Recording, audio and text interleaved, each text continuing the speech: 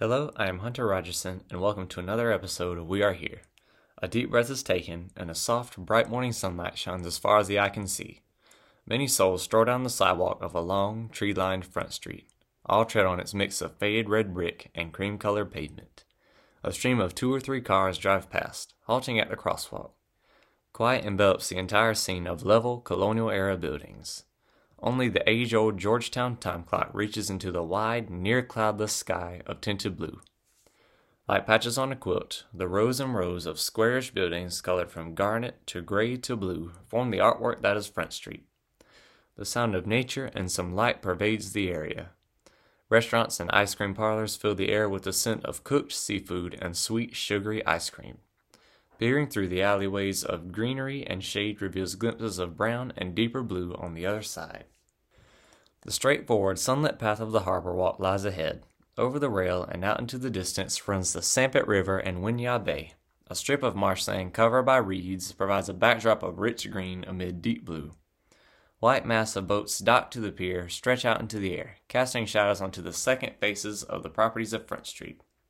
Each footstep is met with the hollow noise of wood clunking. The wind whistles above, and the water laps at the poles suspending the pier below. Many backroads diverge from Highway 701. One path descends directly into the dark water of the Black River. Woods of mossy cypress trees on both sides of the path. A few residents come to this landing to drop their boats off from the trailers of their trucks. Only nature surrounds the area, filling the air with a dull, earthy scent of the swamp. The evening light shines over the messy treetops and cattail reeds. Fiddler crabs crawl in the mud under the fallen brush and near the grooved pavement of the landing. The air is still and warm, and the Black River rolls up and down the landing without any rhythm. It is easy to be lulled asleep in this remote path. This is home for a native Georgetown citizen, and it has been like this since its founding as a city in South Carolina. Georgetown's history begins with the birth of the United States. Noted by Britannica, the original 13 colonies marked the growth of the first cities in America. Created and settled upon around the 17th century, the American colonies developed near the Atlantic and grew westward up until the American Revolution. Both the historic cities near the coast and the more modern cities to the west have all resulted from the development of these colonies. Settlers who ventured to the southern colonies usually took the voyage for financial reasons. A historic battlefield-preserving website, battlefields.org, states that these areas provided colonists the perfect climate and soil to grow the cash crops of tobacco, cotton, and indigo, a dark blue dye valued at a premium by many European powers, alongside other raw materials to be sent to the British Isles or to other colonies. The southern colonies' economies flourished through the export of cash crops, but only with the use of Native American land and slave labor. As one of the southern colonies, South Carolina capitalized on its fertile soil and its closeness to the Atlantic coast. These cities that make up South Carolina relied on their plantations and ports extensively, and Georgetown was one of them. The city of Georgetown has a rich past and future. As GeorgetownSC.gov puts it, Georgetown's long history, combined with its diversity of cultures, linkage to the sea, triumphs, defeats, and revitalizations, have all contributed to create an area known for its charm and beauty. Georgetown's history and the many facets stemming from it are what sets the city apart from any other. Georgetown was established shortly after 2 other South Carolina cities. It was founded in 1729 after Charleston and Beaufort and became a port in 1732. The sea played a large part in making Georgetown the coastal city that it is today. Georgetown was also an important place during America's fight for independence. Georgetown played an active role in the American Revolution by sending Thomas Lynch Sr. and Thomas Lynch Jr. to the Continental Congress, where the younger was a signer of the Declaration of Independence. The city's history ties in with the history of the United States itself. Cash crops that were grown on county plantations were readily shipped for profit. After indigo, plantation owners grew rice using slave labor and sold the crop for money, and rice became so profitable that it was dubbed Carolina Gold by 1840. Both rice and slavery have impacted the culture of present-day Georgetown. Rice remains one of its staple foods today, and many museums maintain the history of slavery in the hopes that it will never happen again. After the Civil War, massive changes were made throughout the county. During the Reconstruction period, rice lost its profitability, and Georgetown had to find another economic source. But by the 20th century, Georgetown's profits would become from paper, steel, and tourism.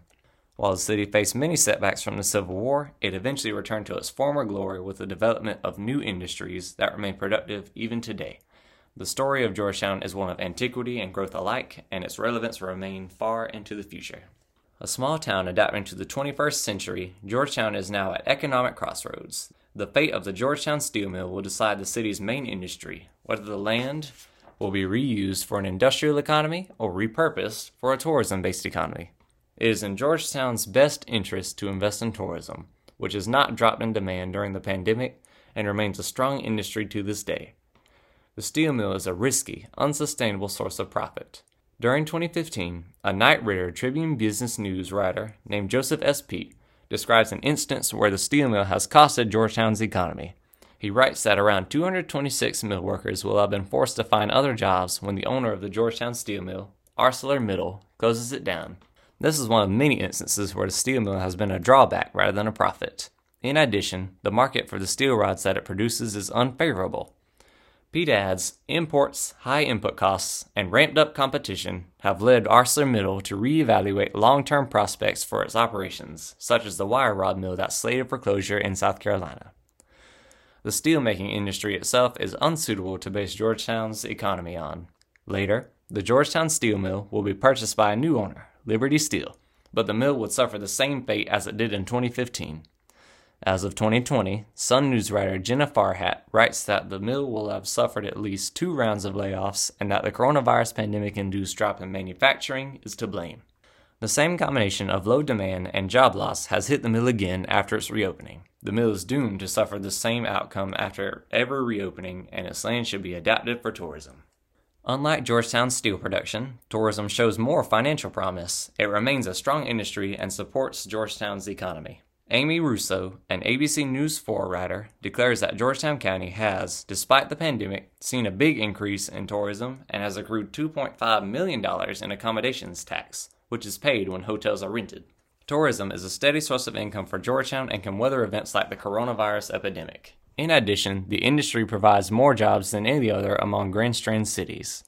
Mandy Knoll writes on a WMBF News article that those tourism dollars that support some 83,000 jobs on the Grand Strand account for more than half of all employment. Tourism alone provides more jobs than every other business of the Grand Strand, proving that Georgetown should delegate more of its efforts into tourism rather than steel. Tourism success has been an integral part of Georgetown's profit, and it should be tapped into further. The city of Georgetown will benefit greatly from repurposing the mill and could possibly introduce buildings that could accommodate more visitors like hotels. The land that the Georgetown steel mill is built upon is next to the popular Front Street and is a perfect location to develop attractions that attest to the beauty of Georgetown. The rounds of layoffs from the Georgetown steel mill have even reached my family who live in Georgetown. My father was an engineer for the mill and was tasked to fix damaged equipment should anything break.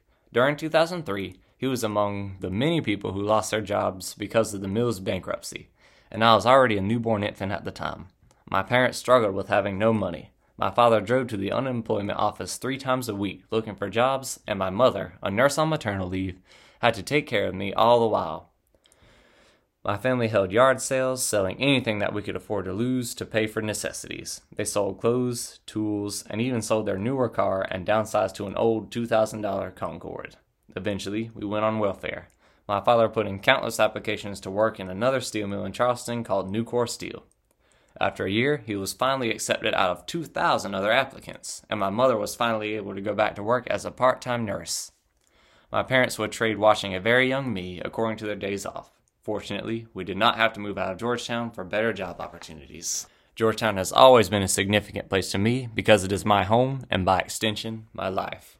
Most, if not all, of my formative life events and memories have happened in Georgetown, and only a person who knows the city by heart can fully appreciate its small-town feeling. I would not trade my home city for any other.